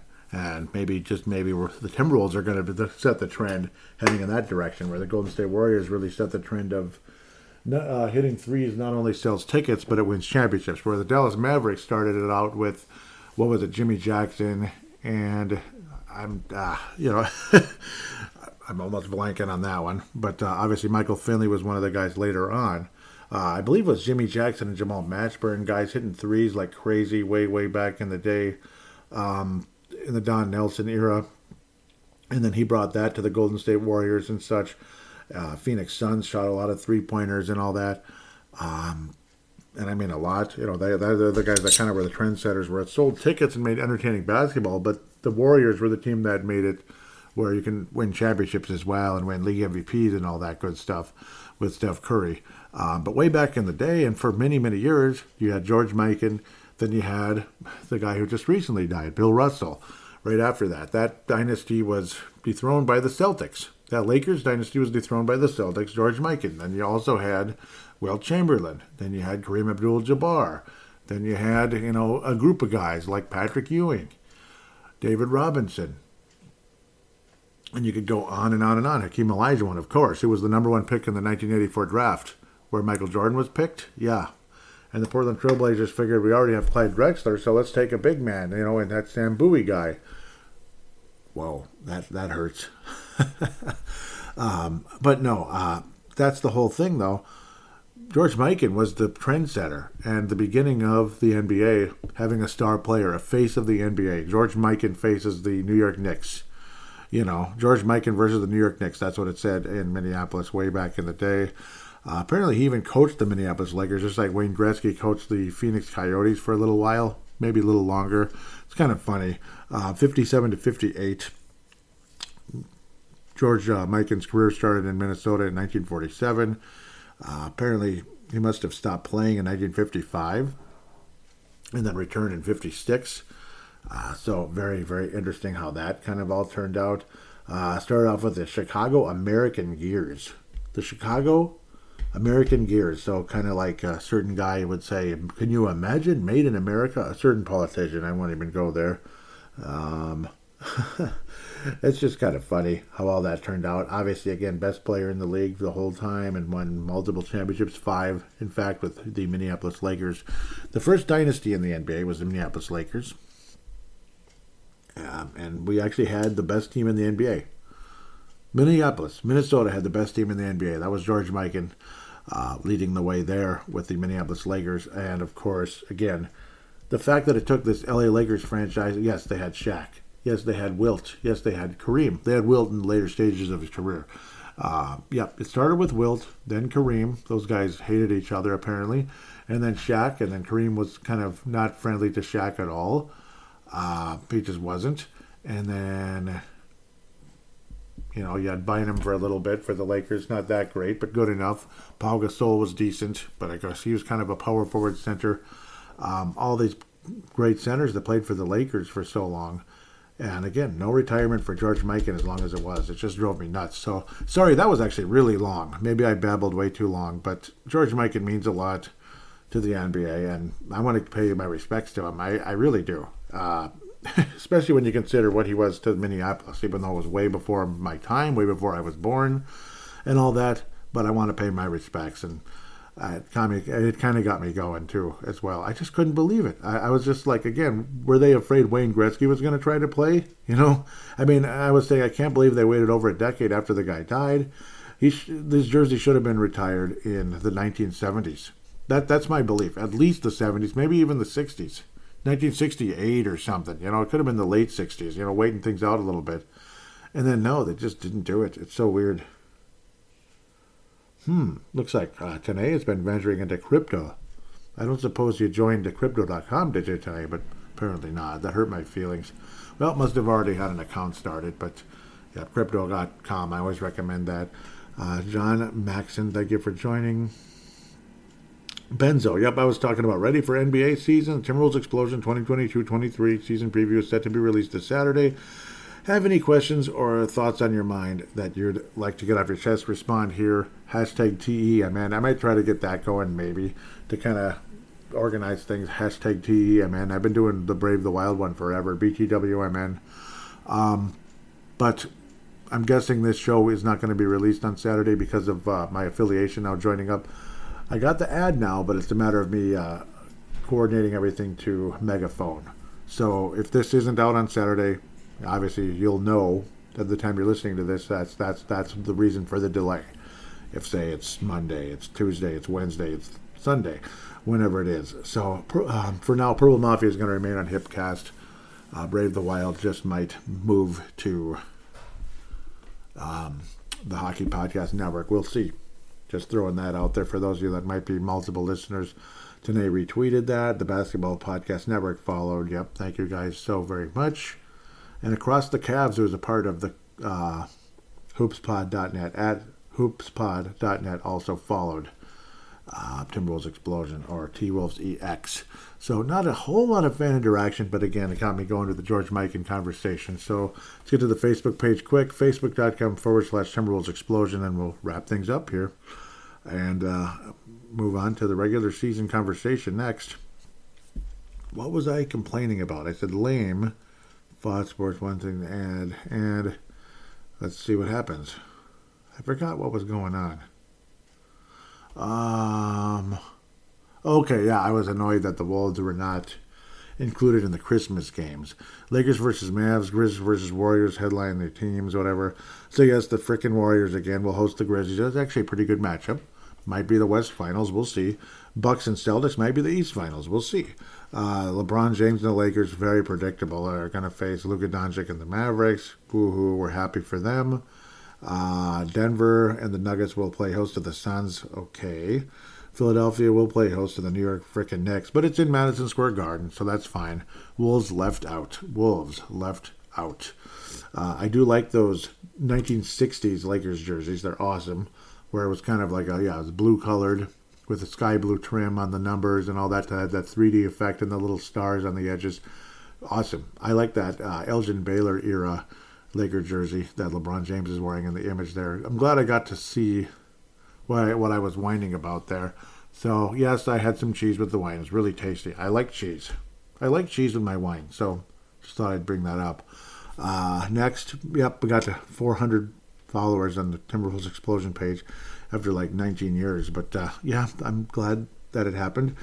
It's just the darndest thing. It's just that the people that do talk are very active, and most of the time, maybe not so much all the time, but those of you, thank you so much. It's like people get bored with joining Facebook pages, and they're actually more likely to follow Twitter, I've noticed, but sometimes the interaction is actually more active for the people that are there, especially on the Purple Mafia Facebook page. So, yep, Tayshaun Prince was arrested at Miami Airport, so his possession there. And I was saying, it's amazing the way people just screw their lives up. It's sad. Luckily, Torian, did I call him Tayshaun? Torian Prince is still with the Wolves and everything is okay. So I hope so. Kevin Garnett says, everybody I played after that felt personal. Garnett on players around the league reacting to his 6-year, $125 million. Yep. So he took it personal when people were giving him a hard time about his contract. They're blaming him for that lockout that ate up a big chunk of games. But gave us a lot of triple headers, or not triple headers, but back to back to back. That was fun. A lot of Wolves basketball, but it was in a very short span and all that. And unfortunately, in those type of situations, guys get injured a lot. But of course, people didn't miss 2 or 3 years whenever they had an ACL. Not that ACLs are easy to recover from, but 2 or 3 years seems a little bit excessive. Timberwolves signed PJ Dozier. I didn't really talk about him a whole lot, so not really sure where to go with PJ Dozier and how valuable he will be with the Wolves. If anything, he's going to be like a 12th to 15th kind of guy. So I don't imagine his role is going to be real huge, but maybe I'm just an ignorant dummy when it comes to that. I'm sure he's going to be a factor. I don't think he's going to Iowa. He did have an ACL like a year and a half ago. So again, he was going to come back and play for the Timberwolves again, which is nice. But yeah, he did have an ACL, unfortunately, a while ago. So we're going to see how his recovery is coming back from that. So we'll see. We'll see. Unclear that whether Dozier is dealing with an injury or was being held up for rest purposes and all that. Won't be available versus the Lakers or the Sunday versus the Clippers. Yep, so that's coming up right now. Maybe that game has already happened by the time the show is finally released, depending on how long I screw around with Megaphone joining the new affiliate. But PJ Dozier, obviously very young guy, averaged about 5.5 points and 3.5 rebounds, 1.5 assists during last season. And of course, again, had the injury late in the year. 6'6", 205. That kind of mostly shooting guard. Yeah, he's shooting guard type of guy throughout his career, of course. Played with the Celtics recently and ultimately Denver, of course. So didn't actually go to the NBA Finals or anything, was Denver. So again, another Denver Nuggets connection for our friend Conley. So yep, Dozier got hurt early in the season last year is basically what happened very early in the season. 3-point percentage, about 32. Field goal percentage, under 41. So, well, we'll see. Obviously can provide a little bit of grit and defense at times. But we'll see. He's not going to play a major role with Minnesota, I'm sure, but he's had some moments in the past, and we'll wait and see how that turns out at the end of the day. Yep, I talked about George Mikan. Amazingly no response, but I guess that's okay because I did my little mini rant. Again, with that said, very excited about the season. No reason to not be excited. This team might be the closest thing to a legitimate contender in Minnesota for the next 5 to 10 years. Just possibly. Minnesota Wild are very nicely managed as well. I just released a preview last weekend, so do check that out if you have the time. And if you like hockey and all that, Minnesota Wild have a great chance. Of course, they have to maneuver around salary cap issues still, but they've done a damn good job of it so far. And when you have a prospect pool that's as strong as they have a chance because you don't have to commit a ton of money on the salary cap to rookie contracts. Just like in the NBA. Luckily, you're not signing guys for huge contracts, even though they're more expensive than they used to be. Rookies are making $10 million a year now in some cases, where in the past they weren't. It's just kind of funny, like what Anthony Edwards is already making something around like $10 million. Yeah, $13 million next year. Can you believe that? And that's an option type of thing. 10.5 this year. And all that, and you got options and qualifying offers and all that. But pretty soon we're going to hear that Anthony Edwards inked a $250 million something deal. We'll see, but he's going to get a lot of money, I'm sure. And he's, he worked his ass off in the off season, and really looking forward to see what Anthony Edwards brings to the table. I think he might get MVP votes this season. Let's put it this way: if I was fortunate enough to go on, say, Mackey and Judd, and they have their little prediction Wednesday, I believe it is. Prediction Wednesday, if I'm correct. It's either Wednesday or Thursday. It's the middle of the week, and I listen all the time, of course, the Vikings show and their main one there. If I was lucky enough and you got to have your little bold predictions and all that, I would say Anthony Edwards will get MP, Most Valuable Player MVP votes this upcoming season. That's my belief. So with that said, hoping all of you, just keep that thought in your head as we wrap this up. Have a wonderful couple weeks here. we'll see what happens when I'm actually able to record the next episode, as the schedule's going to get real tight in November. But luckily, we're not there yet. I might have a good regular season show released. And, of course, rainy days and Mondays, rainy days and Sundays or whatever, could be time to catch up with this show. Maybe not Sundays now with Purple Mafia in the way, but, there'll be random releases until we get to Black Friday or so. That's when I can start going back to Friday, which I like to do just to keep things organized. Do call into the show if you could. Would really appreciate that. We're still going to do that. I didn't hear Kyle say I can't do that. So, and why would he do that? That would actually, why would they want to do that? That'd be dumb. So, do still call into the show. Open up your little smart device, your free voice recording app. Rant and rave about the team all you want. Keep it to 5 minutes. Maybe you could go over depending on how much you have to say. I don't have a huge problem with that. Most people probably keep it lower just because they don't want to make it long. It's just your choice. And also, again, I will then convert it into an MP3 file thanks to Zamzar.com, which I like to give a free plug because they really help the show whenever somebody does call in. This show and Purple Mafia especially, because that seems to have the most audio submissions. Please write a positive rating on Apple Podcasts. It just helps. Apple Podcasts, Stitcher, Audible, Spotify, if you could. Really, really hope you'd be willing to do that. And those of you that have, thank you again so very much. With that said, we'll be back to talk about regular season basketball next time you hear from me. Until then, take care.